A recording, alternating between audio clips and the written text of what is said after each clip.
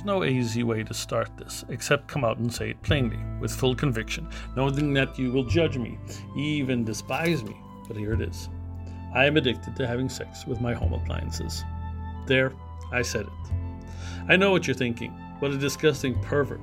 And when it comes down to it, I don't disagree. It is weird, and yes, even perverted. Most of you have probably never even heard of someone like me, to even know that it was a thing. Now, before you get all in your head about it, Google all the mental illnesses I could have or what kind of fetish this is before you jump on the judging train. I feel I must explain how this all began. It started so innocently, as most things do. Me, a dumb, impressionable teen in the 90s, watching the famous American Pie apple pie scene with my friends. I vividly remember sitting in my parents' basement, the movie playing on the big box television set, all four of us laughing our asses off and joking about the pie, wondering if cherry pie would feel different than an apple. Someone made a comment about cream pie and we almost pissed ourselves.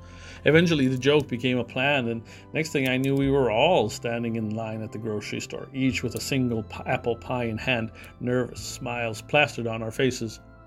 Looking back, I can only imagine that the poor old cashier thought as she checked us all out, each paying with change we found in our piggy banks. Giggling as we walked away, we left the store pies in hand, eager to see for ourselves what all the fuss was about. We promised to meet up in the morning before the first period to talk pie and how awesome we all were. What can I say? We were horny, stupid kids that needed to get laid, and the only thing that would even come close to letting us touch them were those fresh from the bakery pies. For me, the experience was life-changing. It was the beginning of a masturbatory obsession that I never outgrew. After the first night of pleasantries with the pastry, I was hungry for more. Although I won't get into all the sordid details, I will admit I had relations with every pastry imaginable. No roll or baguette, puff pastry or short crust that was safe from my wantonness member. After a while, I moved on from baked goods to something more uncooked.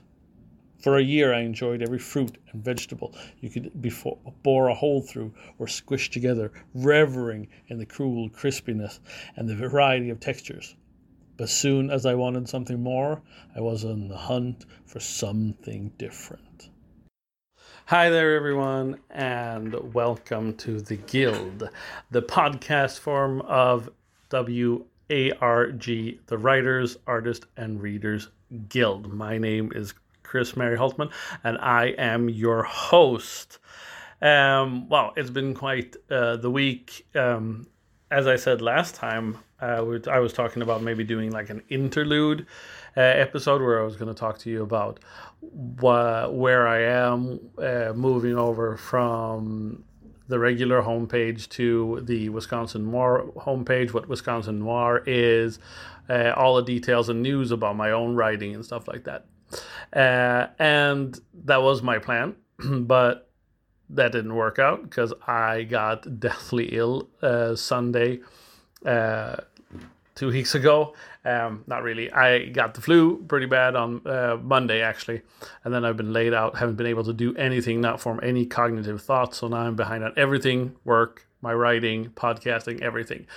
The interview that we're doing today, or that you're going to listen to today, is with Michelle Rivers. What I read from the beginning was an excerpt from her short story by the title Electric Love. It was just an excerpt, of course. But Michelle Rivers is a publisher and a writer, a very good person.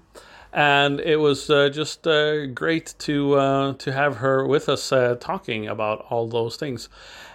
A lot of news coming from her, of course, all of that. And we're going to go through all the details at the end, where you can get books and stuff like that. And as I said, this was actually recorded not last Sunday, not this Sunday past, but the Sunday before. So the exclusive content, the breaking news, is not so breaking anymore, but we'll talk about that later.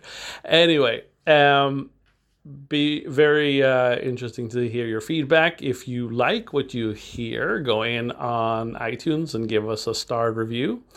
5 stars, or go anywhere where you listen to podcasts and give us a 5-star review. It helps our algorithm, as you probably all know. But and also another piece of news: the music that you heard from the beginning was actually written and performed by my brother, John Haltman, and that is going to be the theme of the show from now on forward. So that's exciting. Maybe some more news at the end, but thank you everyone for tuning in, and get ready for the episode.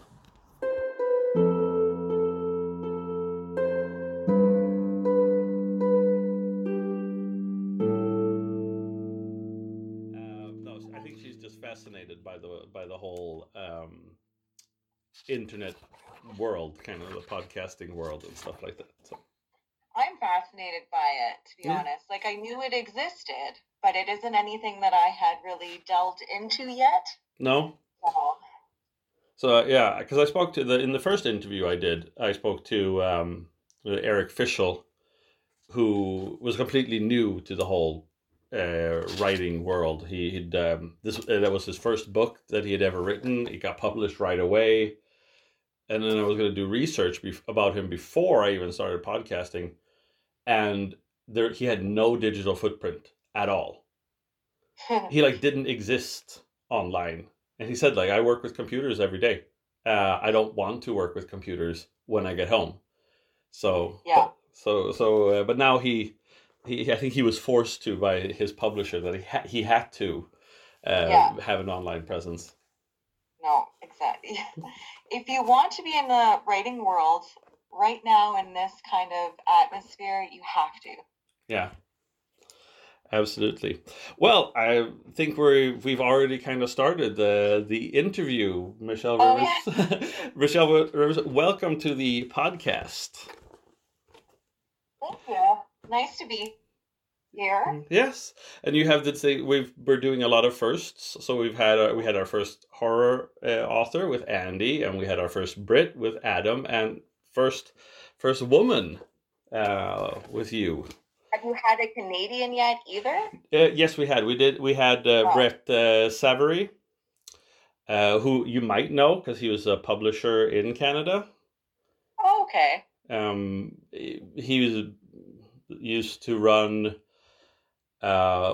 The publishing house kind of got into trouble, so it's not really in existence anymore. No worries, but I am happy to be the first woman. Yes, very good. You are both a writer and a publisher, and it seems like you're burning the midnight oil quite well right now. You seem to be very, very busy. I saw your list on Facebook.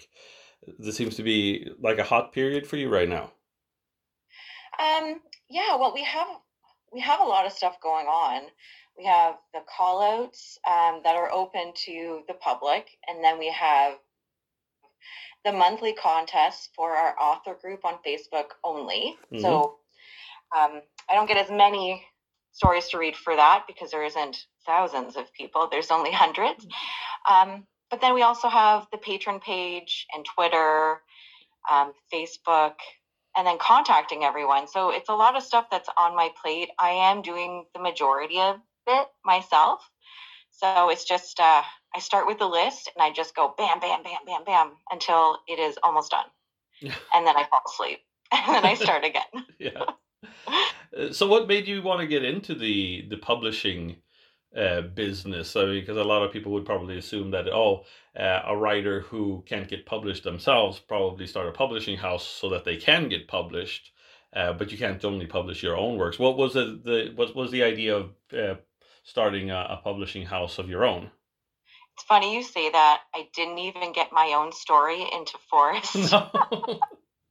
Because I was so busy that I missed, I got it in before the deadline, but I had so many good stories before I had said mine over to the second readers that they still haven't even read it. No. So I am not in the first one. So it's definitely not so that I can publish my own works because that's not happening. I think I started because we did put together that one book, Storming Area 51. Mm. And I was the project manager of it. So I'm the one that kind of got everyone together, made sure that we're following the same type of path in plot. But I also was the one that was in charge of getting the Amazon together, making sure the book was formatted. Although the digital, I ended up getting someone else to do the formatting of it, Michelle Freeman, who's also on the author line. She's a great author. But she did the formatting for that one. But I was in charge of like making sure everything was kind of put together and the stories lined up. And I just had a really fun time doing it. It was a lot of work, but it had everything that I liked in it. Like, I enjoy the complexities of putting projects together, and I also enjoy the creativity that it takes to do it. So I was like, let's try something. Well, that's what it does. It take, I mean, is there a lot of work behind it? It's a lot of effort, because here where I am right now in Sweden, there's a lot of red tape and a lot of bureaucracy that you have to go through in order to start your own publishing house. It's not super easy, because they won't give you like a start that you can get startup loans and stuff like that, but they won't give it one to you if they don't believe that you can be a success, you can make any money off of it. I mean, is it the same where in Canada, or is it more, anyone can do it as long as you have the tools? Well, I feel like in Canada, and I'm sure it's the same with other places, if you have the will and the drive, you can do whatever you want to do. It's just whether or not you're going to succeed. So I'm hoping I succeed. But I didn't, like, I have a business name. So I applied for a business name, and I'm applying to get into the publishing houses of, like, get on their list, but you have to publish so many Canadian authors to be listed with the Canadian publishing places. But I'm sure there was probably a loan I could have got. However, I financed everything myself. I went about it really quickly when I started, because, again, we started the whole thing in September. Okay. So that was when we put Storming Area 51 out.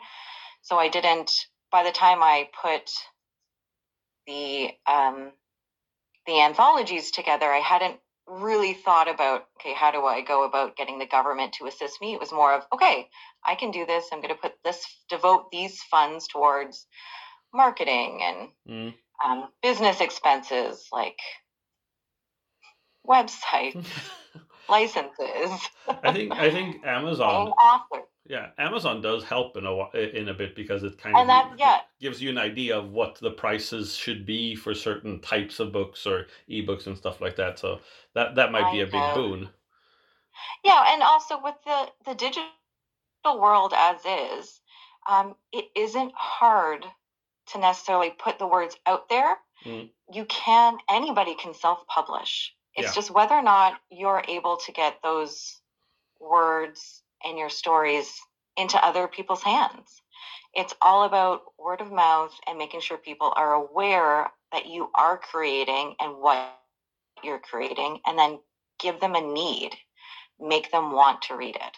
Yeah. And that's what the difficult part is. And that's a lot of what I think, a lot of places where us indie authors tend to forget. We think the hardest part is getting a book together. It isn't. No. It isn't even the longest part of it. The longest part, like the hardest part of any book, is marketing it. Yeah, I can see that's that. Where you're, yeah. Because I was talking to John Fessmeyer about that, who is an indie author, and he says, like, a lot of tools that you need to have is, the formatting skills, but also putting together, a package that that'll want people to read your book, that makes it look interesting. If you do have the digital tools, if you can do a trailer, for instance, for your book, that's so much better, because it'll bring attention in a world where we were talking about internet and the digital part. Everybody is bombarded with so much different information, and just saying that I wrote a book and put out a book cover on your social media feed, it tends to get lost. If you have something that moves, moving pictures, people stop and take a look. Yeah, they'll look for an extra second. So make sure that if you're doing it so that it's catchy. Absolutely. But and it's true. Like, I think there was over 1 million self-published books last year. Yeah. How are people going to be driven to your one book if you aren't putting the money and the effort into producing it? Yeah. Marketing it. Sorry. And well, either or. I mean, all those things are true. All of those things are valid. And I think, and that's the problem here in Sweden. And I can't speak for the rest of Europe, because I think like at least France and Great Britain have a very flourishing indie and self-publishing market, and independent publishers. What I find here is that people are still very, very conservative when it comes to what books to read and in what format. Digital books are very, very uncommon here.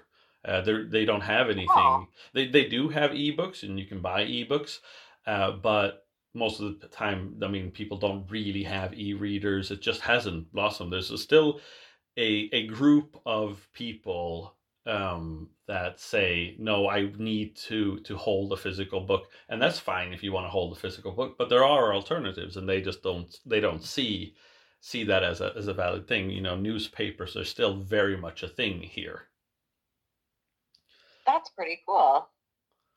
And that creates a scarcity on the market. I've noticed, like, whatever gets published here in Swedish, for instance, is always on the behest of the big publishers. They decide what people should read.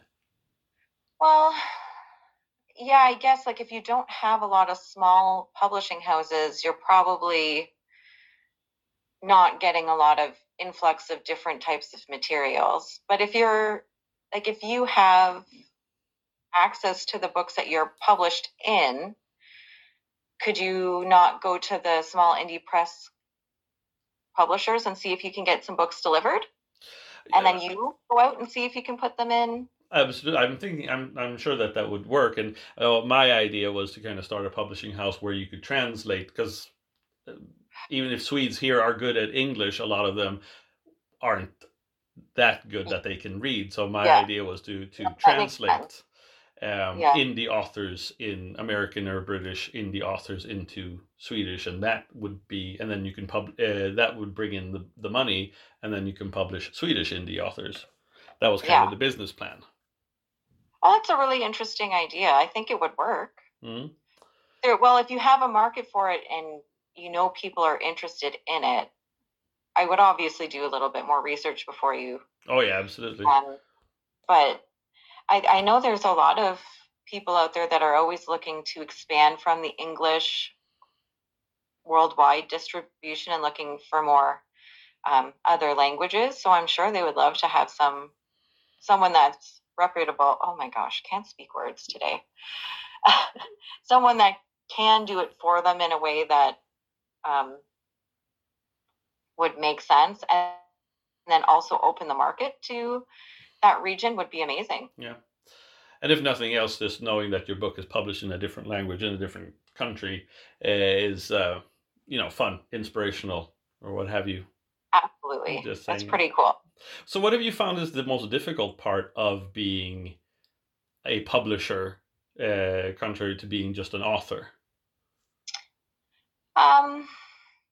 Time-wise, it's getting through all of the submissions. And that's honestly I didn't quite realize how many submissions we were going to get. We had estimated we'd be getting so many a day. And I don't know what I did, but I did it correctly because I tapped into some sort of vein out there of indie writers and published authors. And all of a sudden, the last 3 weeks of the submission call, we started getting double, and then we started getting triple. So where I had caught up completely, and I was like, oh, I can handle this. If we get 10 submissions a day, no problem. But then one day we got 65. Okay. And I'm like, I can't read 65 submissions in a day. No. Like my brain, like I can't. I don't have time. Like I've got a kid. I do a lot of the reading, it gets done between like 7 o'clock in the morning and 10 o'clock. And at nighttime between 11 o'clock and 1 o'clock. Because that's like everyone's sleeping time, except for my sleeping time. My sleeping time is never. Yeah. So I was like, okay, well, you know what? that is time-wise, the hardest part is getting through them all, because I want to make sure I'm giving all of them consideration. So I'm not skimming. I'm actually reading them all word for word. But I want to say emotionally, but mentally, the hardest part is probably writing someone a rejection letter. I hate that. Yeah, I know, like, being an indie author myself, I hate receiving them. I know sometimes my stories I'm just throwing in because I'm like, okay, well, maybe this kind of fits. So I know some people are expecting it, but either way, I know how hard it is to put your words on paper. I know that some people really take effort and consideration, and really, like, they get people to beta read, they get people to edit, and you can tell that. But sometimes things just don't fit. So I hate writing those letters. Those are my two things I hate that are the hardest for me.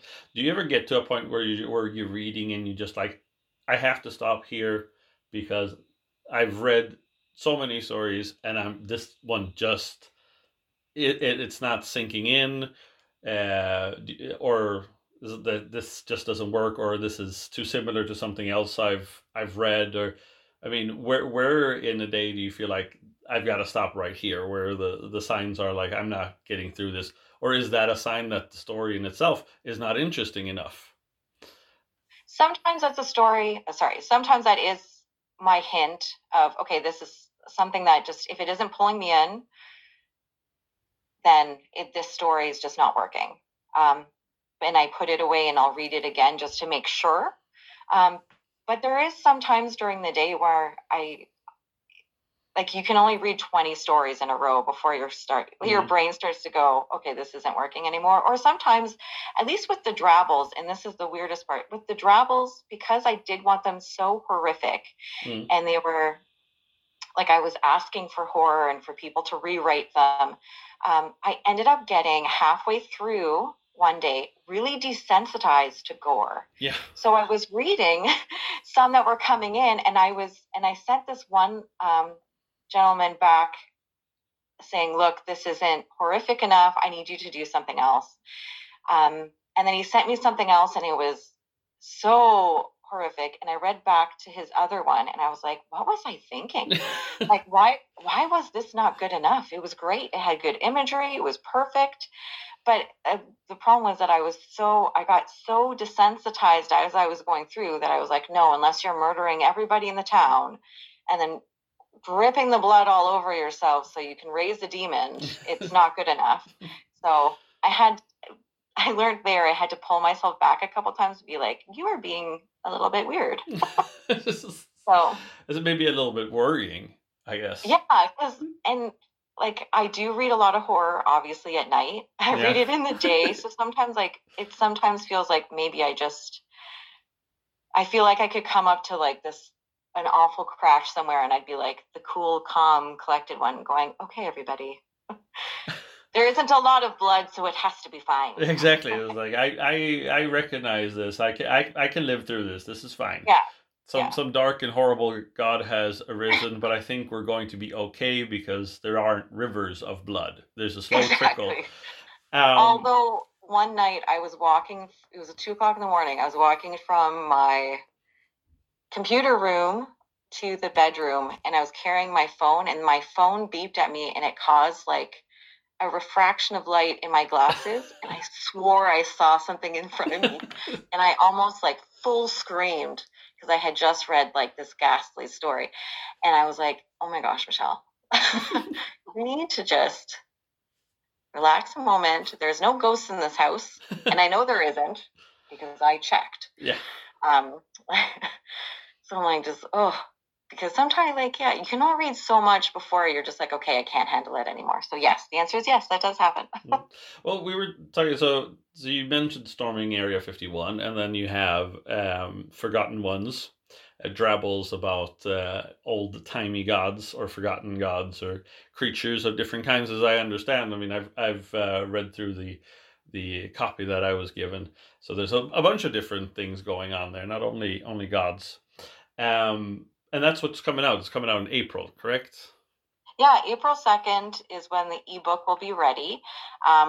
And yeah, exactly that. It's encounters with old gods, creatures of myth and legend, and it also has some like old dark rituals involved as well.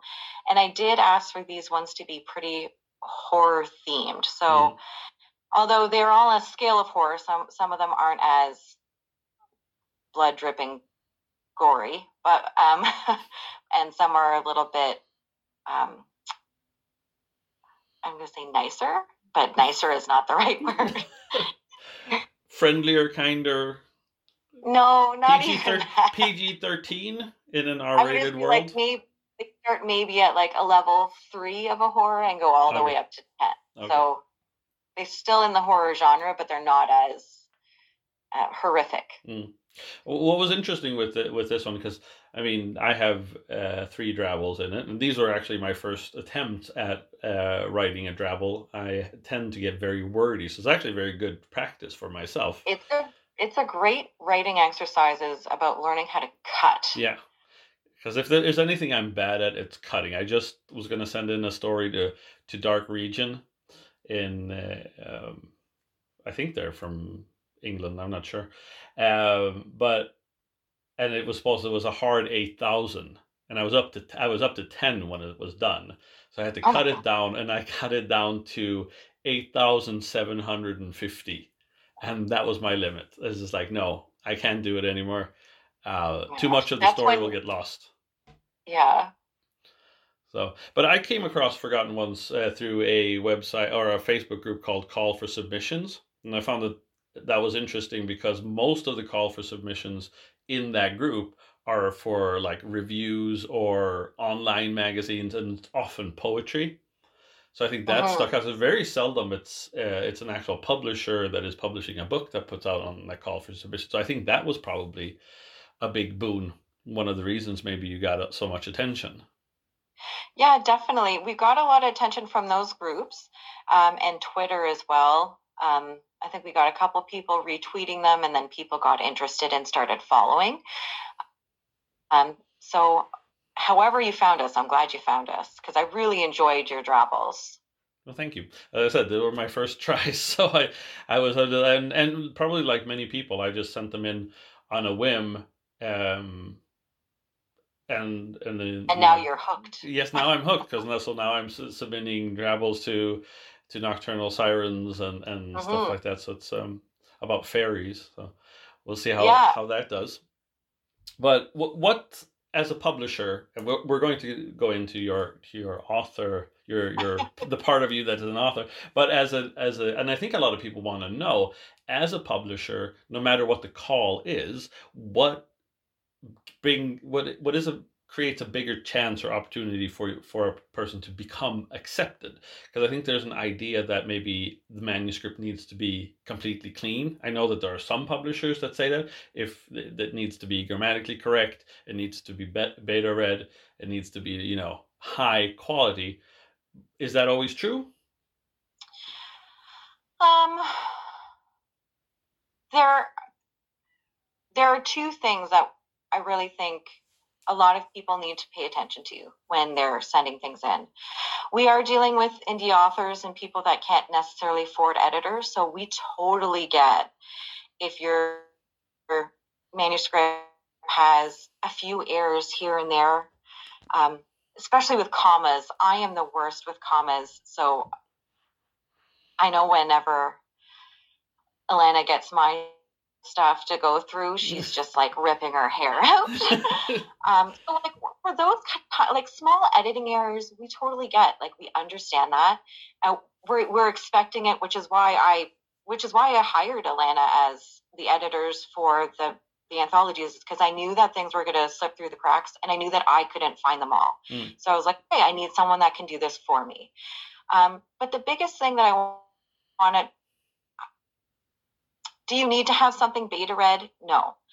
But is it better to have something beta read? Yes.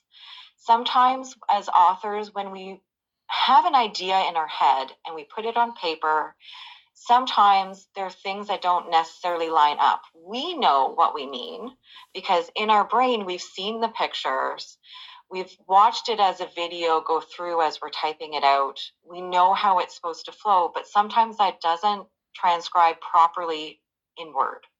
So it is great to have a couple of people or even a critique group that will read through it and being like, hey, you jump timelines here and here, and it doesn't quite flow properly. Or your main character, you started calling him Sam, and then you moved it to Tom, and then you changed it back to Sam at the end. So like those things are really important. Or the biggest one, I know that sometimes we're talking about horror, and a lot of times we want paranormal or supernatural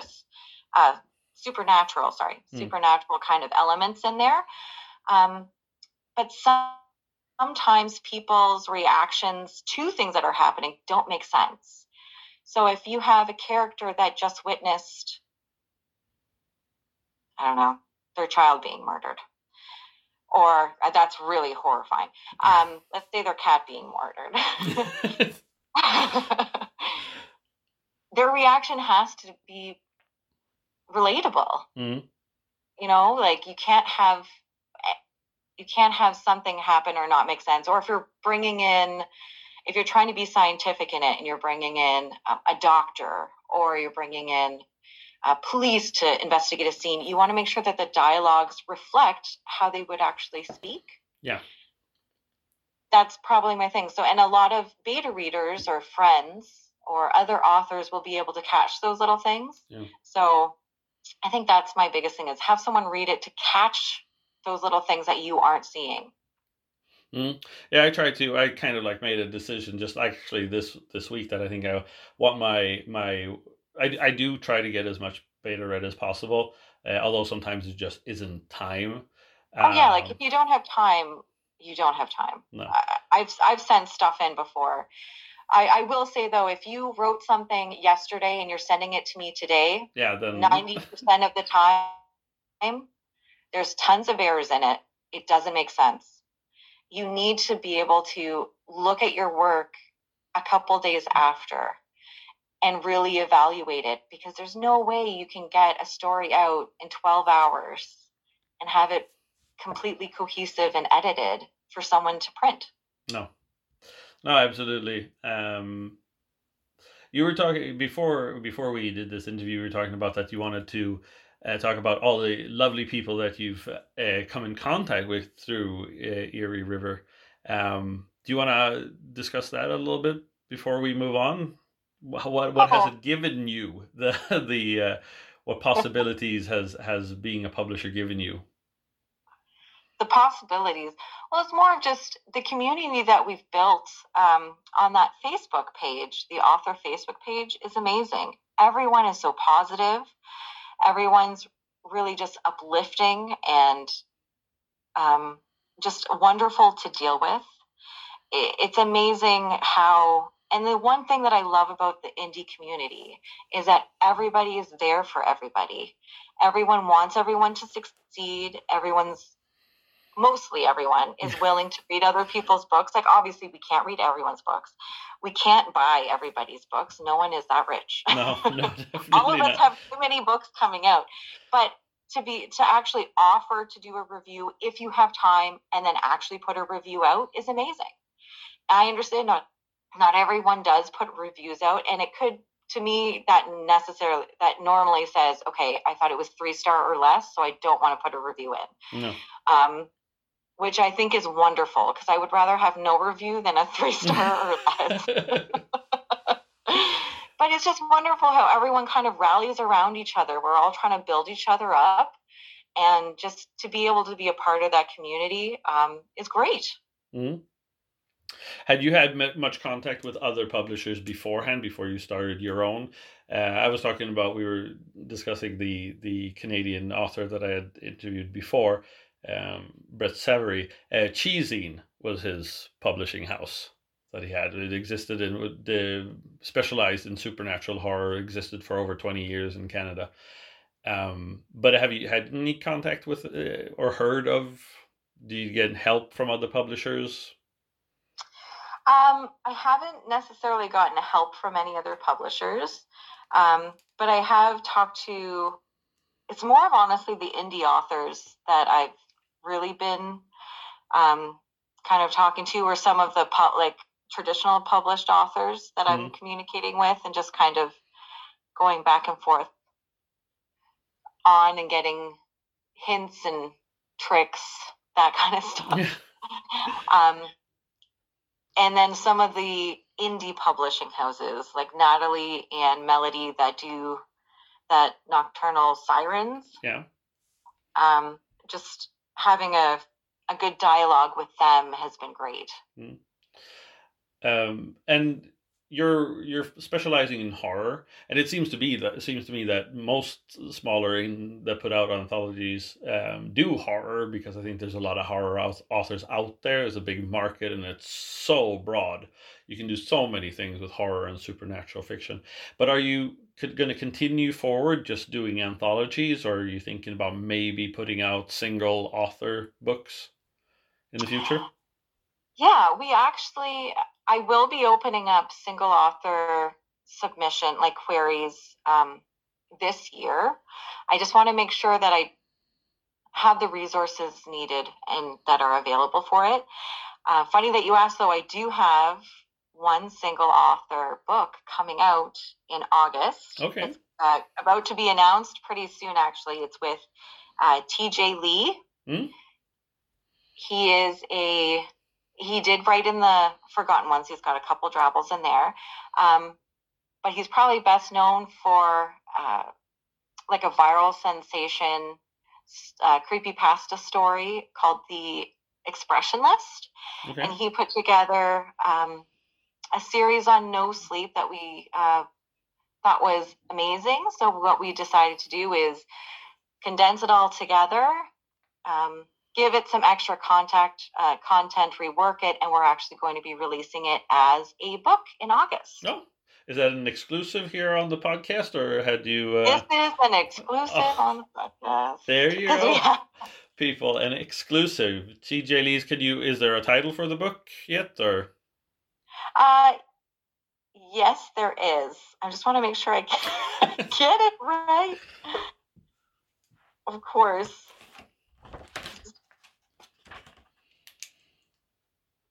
But yeah, for sure, it's we're really excited about it.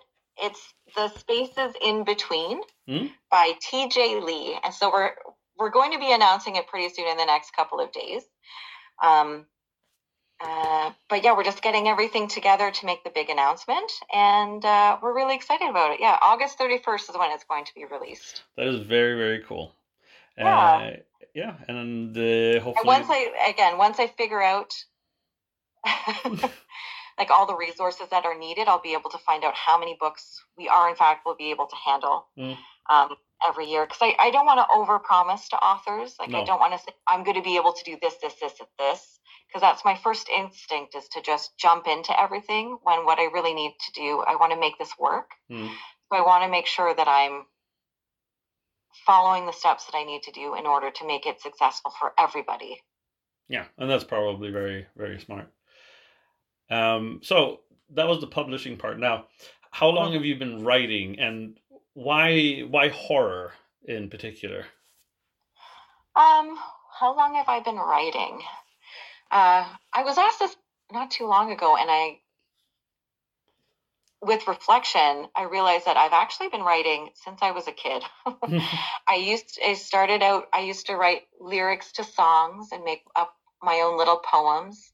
In high school, I had a 3-ring binder that was filled with a lot of teen angsty poems. Yeah. I try to tell my students there's a difference between angsty teen poetry and good poetry. When we talk about poetry. Not when you're a teenager. No, not when you're a teenager. I said that these things can sound very, very teenage angsty. Stay away from that. I'm going to, my next goal, once these settle down, is I'm going to go find those poems, and I'm going to put them online, because I have a feeling they're going to be hilarious to read in retrospect. Yeah. But I did that when I was a teenager. I even had one poem that was published in my high school literary magazine. Oh, okay. That was my first published work when I was 16 years old. There you go. Yeah. Then I went to school for accounting because, nothing's more boring than numbers. Yeah. And I realized it wasn't for me. I needed something more creative. Um, in my 20s, I did write a lot, but I never really shared it publicly. I never shared it publicly. A couple people saw it.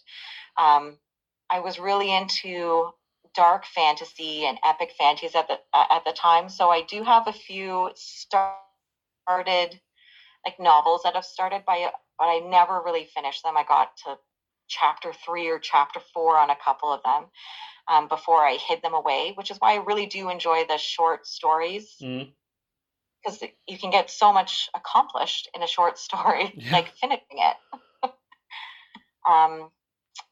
I didn't put anything online or put anything out there until about a couple of years ago when I really discovered that there was this indie author community. I honestly, I don't know where I was. I was hidden under a rock somewhere in Edmonton, Alberta for like 7 years.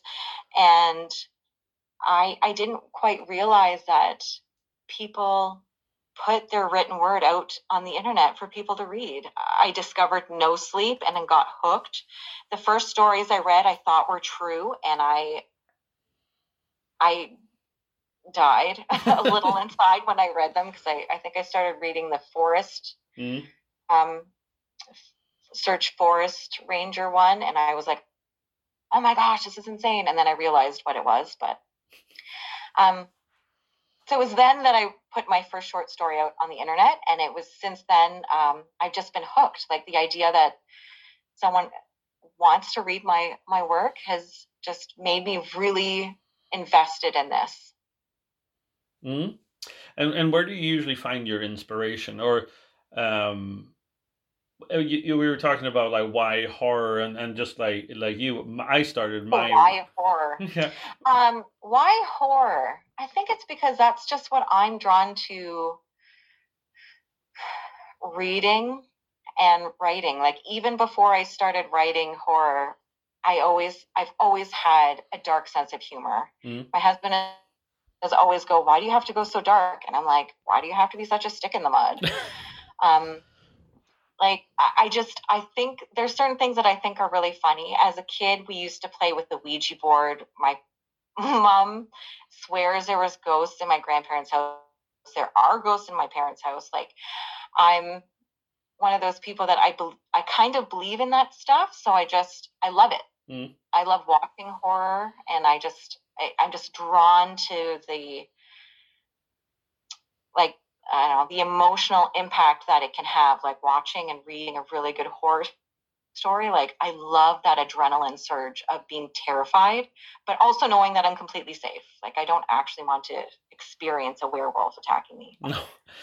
But Adam Davis and I were discussing that part of how do you know what is truly scary, because as an author you know what's going to happen most of the times. You know what your story is where it's going to end up, where you want it to be, and then of course the story has a tendency to take on a life of its own. Stuff starts happening that you had no control over. But what is your idea of like where what do you think of when you think this should be scary? I want it to be people to be shocked. So how do you deal with that? Knowing if it's something is scary enough. Something is scary enough. I guess it's the feeling that you get while you're actually writing it. Like sometimes when you're writing something, if you can imagine it and get goosebumps, or if you're writing something and you look over your own shoulder and you're like, okay, wait, is somebody over there? I think that's how you know when it's scary enough. And then if not, just go to place one and then next day add even more to it. Like just, yeah, I don't know, that's a good question. I guess it just depends on whether or not like I leave the lights on as I leave the computer room at 2:00 in the morning, or if I'm able to turn them off. Because I was thinking like people who write splatterpunk more, not that they have an easier time, but I mean, oftentimes splatterpunk has a more, it has to be violent, it has to be gory, and that's one part. It's kind of like that shock value. How shocking can it be? Whereas I find traditional horror more plays on the psychological part, what scares people. As you said, looking over one's shoulder. I tend to not get so scared when I read a scary story, but after I read Reanimator by H.P. Lovecraft, I did look over my shoulder when I walked home at night, imagining footsteps behind me. Uh, Yeah. so I think it's what And it does to you. for me, that's the best. Like if I'm getting a reaction while I'm reading something, or if I'm being drawn in, then I know it's a good story. Hmm. Yeah, no, that's probably very true. So, what do you have anything special going on when it comes to writing? Are you publishing anything of your own in some other anthology for some other publishing house, or are you just mainly focusing on publishing other people's work right now? Right now, I did have some plans to put some things into other publishing houses, but I honestly don't have time right now. So what I'm working on, or at least plotting in my head, is a series of short novellas that is based on a character that I did write a short story for. So in my head, I have an idea of what I would like to put out in probably late 2021. Mm-hmm. So it's a long way away. So I'm hoping I'll have time to actually put it together. But right now, I'm really just focusing on what we're putting out for other people, and hoping that what I write for it can actually get into it. Is that a worry? Because I was reading a book called Ancestors and Descendants, which was an anthology based on Lovecraft stories, but it was supposed to be prequels and sequels to the stories. So there was other people writing, and the editor himself had the first story, and it was by far the weakest story in the anthology. My subjective opinion. Is that a fear of yours? If you put your own story in there, it becomes accepted, and people just look at it just like, wow, that was absolutely. Which is why I was like, I'm making sure that I'm having someone else read this and make sure that it does fit within what we're going for. Because although, yes, I am the project manager, I'm not necessarily putting these out for me. I'm putting these out for the authors. And the same goes for Alana, who's our editor. I told her she's not getting in. Like she doesn't, just like me, she does not guarantee to get into every anthology we put in. She has to submit, it has to be read, it has to be reviewed. So if it doesn't work for either of us, it doesn't work, which is, and I hope to keep, and not I hope, I'm going to keep that same standard throughout. Unless we're putting out a book that is just me, then obviously I'm getting in that one. Or if she's putting together a collection of anthologies for some friends, and with some friends, and she wants me to put it out as a published work for her, I will do that. But I'm not guaranteeing anybody a spot in any of the anthologies unless their writing deserves to be in it. And that's very wise, and it's a very smart way of thinking, to keep that standard, and knowing that, because I think a lot of times, and in the Facebook group, there's a lot of, and authors are very sensitive people because you put yourself out there, but there's always that continuous question, I haven't gotten a reply yet, and I don't really know.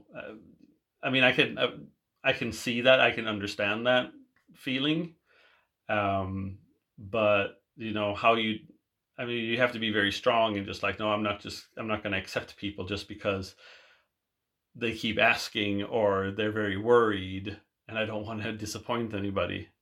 Yeah. And that's again why the emotional toll is probably the hardest part, because there are some people that I genuinely like that ask a lot about whether or not their stories are getting in, and sometimes their stories aren't getting in. And sometimes it's me not wanting to write that email yesterday that I should have wrote yesterday. And that's why they're asking. Like, I knew that I should have wrote it. I knew that they were wondering, but I didn't want to write it.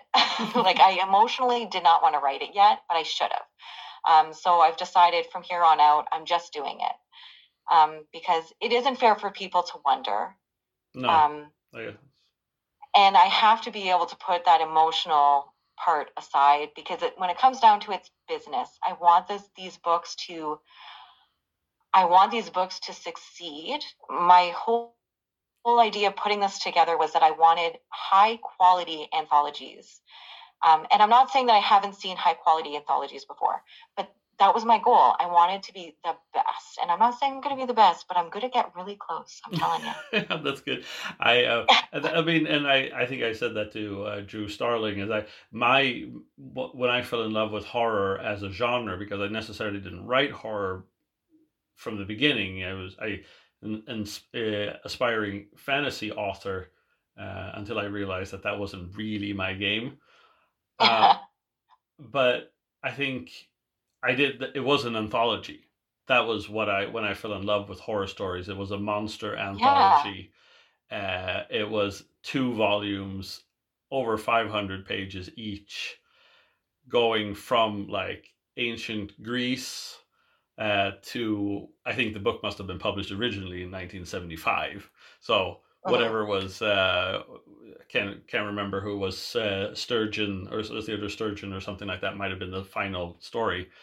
But I completely felt, just knowing how high quality stories, obviously, and just beautifully edited as well by a wonderful editor. So, and I think that does a lot for the genre, and it also, I think, does a lot for people who are reading it and seeing, like, this is what can be put out there. This is what people who aren't published by Tor or Del Rey or whatever are bringing to the table.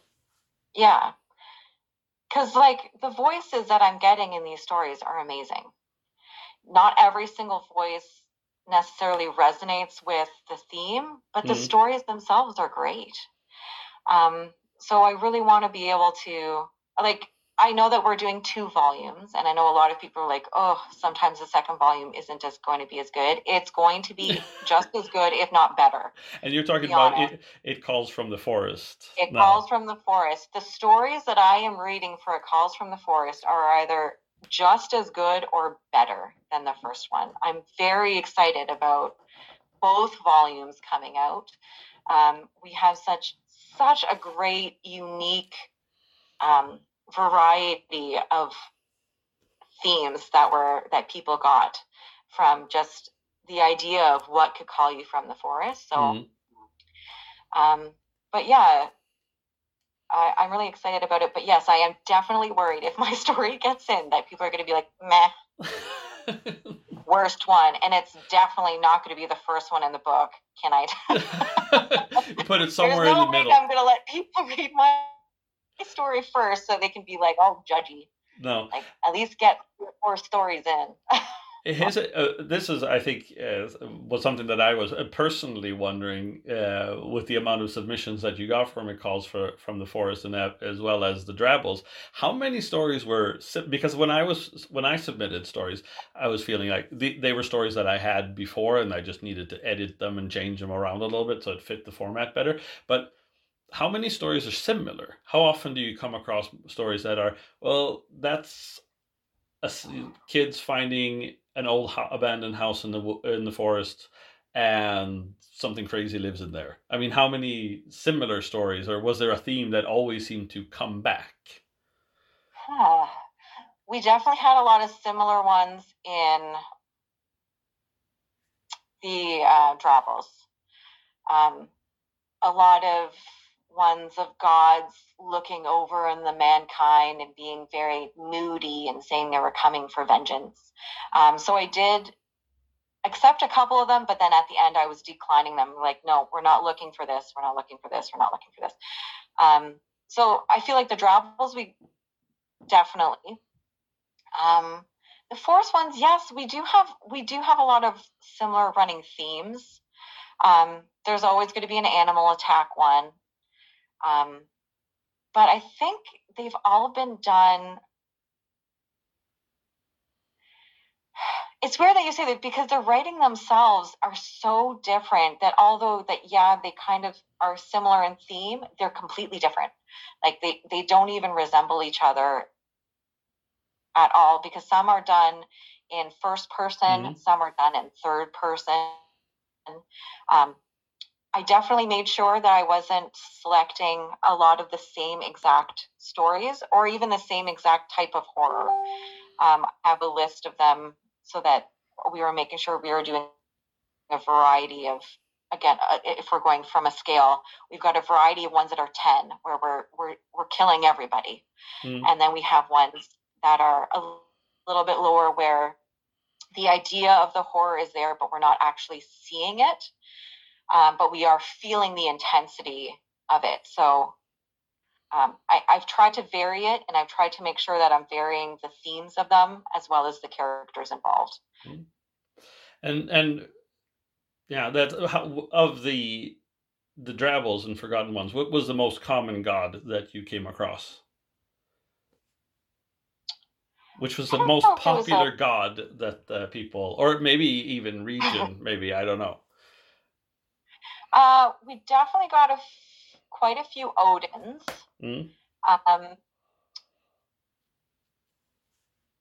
We got a few Lokis. We did get quite a few Kelpies, Kelpie stories. Yeah. So I did have to send. Yeah, I did have to. I think I ended up publishing 2 or 3 of them. I did send at least 2 or 3 back where I was like, we just had this. Same with Banshees. I had a lot of Banshees. I sent a couple of Banshees back. That would be something. There's something for Fatal Fairies, Kelpies, and Banshees. They could always submit them too. I think so. I'm not sure if that call out is specific to winged creatures or not. I have to. Fairies in general, I think it is. And when a Banshee isn't necessarily a fairy, but a Kelpie definitely falls into that category, if my guide to Irish fairies is correct. Well, it should, because it's a part of the Fae world. But, well, we can have that debate later. Yes, absolutely. That's a debate. The people that are deciding the story. Yeah. Let them decide. Yes, let them decide. Well, I think our time here is winding down, but it feels like we could talk for forever about so many different varieties of things. Is there something that you would like to, you feel like you'd like to add that you haven't gotten out there? I don't know. I just. Did you want me to talk about the call-outs that we have coming up? Absolutely. That was my next question. So we can delve into the call-outs. What kind of call-outs do you have coming up? We have one that is open now. It is horror.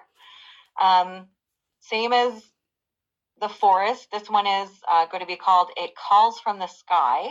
So anything sky-related, acid rain, feral bats, comets, aliens if you want to, airplane horror, anything. It doesn't have to take place in the sky, where the forest, I was asking for majority of it to take place in an actual forest. The sky one just has to be that the bad or evil things have to come from the sky. So airborne viruses would also work. In case anyone is thinking plague, which is essentially what's happening in the world right now. Yes, very apropos. For people that are our patron members, because we do have a patron account, which is actually what why we can afford to do the monthly contests. For patron members,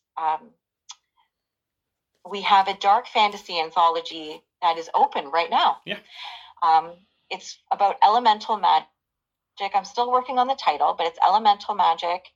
This one is more novelette or novella style, so it's a much higher word count. It's 7,000 to 15,000. We're only going to be picking around 10 stories, but depending on the quality that we receive, we may look into splitting the book up into a couple different novels. That one for the public is open April 1st. Okay. So that one is going to be open soon. And then if you are a member of our Facebook author group, We have monthly contests running every month. Yes. And everything is themed. So this month is hauntings, so haunted houses, haunted museums, anything you want that's haunted. And then next month is a new theme. The winners of that get the top 2 winners of the monthly themes, if you're not a member, get put on our Patreon account for readers to enjoy, and then it's going to actually be put into an anthology at the end of the year, and that will also be a royalty split. So just another way of getting into an anthology. Yes, that's very, very cool. And then you had, well, that's coming up later. I think Calls from the Sea, right? That's something that's going to come up in several months, I guess. Yeah, it Calls from the Sea will be open. I can't remember. It's definitely at least 4 months away, and that would be anything that takes place in or around the sea. Very water-based. And this again is a horror anthology. And then we probably will be doing one more Drabble, but it's going to be closer to the end of the year after things die down. Mm-hmm. And that one is going to be fantasy-based, because we want to spread out our horror and our dark fantasy, because those are our 2 niche genres. That's what we like. That's what we want to do. Very good. And can you I think people have an idea of what horror is, but when you're talking dark fantasy, because I think the lines are very blurred, and especially thanks to the book Rhetorics of Fantasy, that kind of redefine what fantasy genres are. Is dark fantasy the same thing as grimdark, or is it something completely different? What does grimdark mean? Grimdark is like Game of Thrones, Joe Abercrombie's books, kind of like a fantasy world which isn't heavy on magic and is more reality based. The characters are more realistic. There's a tendency that most of them can die. There's a higher level of kind of like realism to them. Okay. For me, dark fantasy encompasses anything that's dark, that's fantasy. So as long as it has fantastic or fantasy elements, it's allowed. However, this specific call out is based, the theme itself is elemental magic. So it does have to rely on elemental magic as a plot point. But that doesn't mean that we won't have a dark fantasy call out in the future where it could be more grim fantasy. But I enjoy reading both of those subgenres. So I would love to print both of those subgenres. It's just that this specific one, we wanted to do a magic theme. Yeah. Well, that sounds fun. It's interesting. I think I'm going to try to send something in for that. I have 2 stories that I've been working on for years that would probably work pretty well. I can't wait. Yeah. So, Michelle, where can people find you if they are looking on the internet? If you're looking on the internet, we have an actual website at www.erieriverpublishing.com that has a list that has our blog on there. We have a submission call out, which goes through all the submissions that are open and coming up. We also have the books which will link you to the Amazon or wherever else they're available. On Twitter, we're at Erie River. And on Facebook, we're at Erie River as well. I also am on Instagram, although I tell you, I don't have enough time. I was doing really good for about a week, and then I kind of forgot it was there. So I'm going to try to get back into the swing of the Instagram, but I'm probably most available at our author group and then on Twitter. I think that, I the same with me.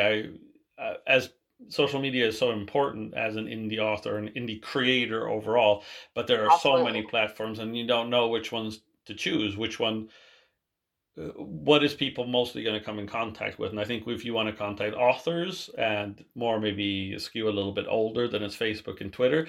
Instagram, I've understood, is a lot younger. Thanks for calling me old. Well, I was kind of calling myself old because I don't barely use Instagram myself.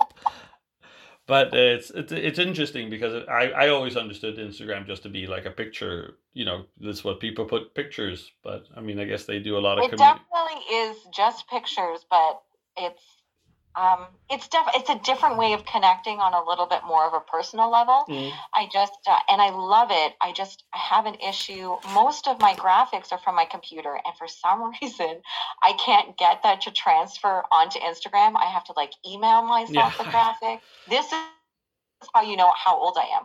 I have to email or message myself the graphic, upload it to my phone, and then post it from there. Yeah. So and it's not always that you find it on your phone either. It's like, but I'm sure I downloaded it, but then it's in some weird folder that you never find. Oh my gosh, we are just apparently 1,000 years old. I think the technology is finally, I think, has finally surpassed my capabilities. I never thought it would happen, but it did. My husband said the same thing because he's very much he is a computer geek, and he was looking at something I was doing. He's like, "How are you doing that?" I was like, "I finally know something more than you do about programming." So yeah. Well, Michelle, I appreciate you stopping by. It was very nice to talk to you, and I hope to talk to you again. Maybe when Calls from the Forest 1 or 2 is published, and maybe we can do a little bit of a marketing thing about it. We can talk a little bit more about that book if there's time. Love it. Yeah, that sounds great. Just let me know, and I am all yours.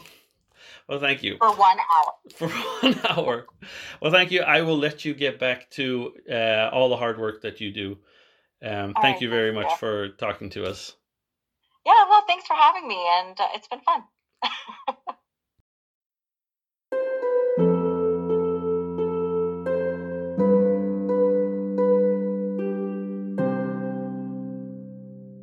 Well, what a great interview that was, don't you think?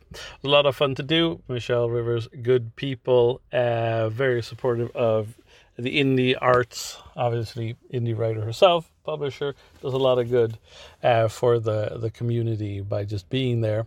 Lots of nice input for tips and tricks, what to expect, what she kind of expects of writers as well, in a way. Thank you, everybody, for listening.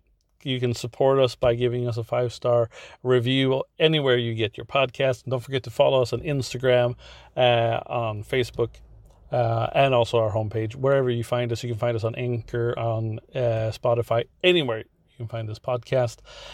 Please also support Erie River Publishing by following them on Twitter or on Facebook. Look for their already published Storming Area 51 with Michelle Rivers, as well as Drew Starling, who we spoke to a couple of weeks back. Also, the upcoming book, Forgotten One, Drabbles, about forgotten gods and deities of different kinds, the book where I am part of. Also keep an eye open for It Calls from the Forest, the anthology coming out soon. We're going to link all of that in the show notes. So I think another excellent interview in the cards, or in the deck, whatever you say. Still a little bit under the weather, but I'm trying to get there, trying to get better. Next show, hopefully we'll have another author/publisher for you. So stay safe. Thank you for listening, and talk to you next time.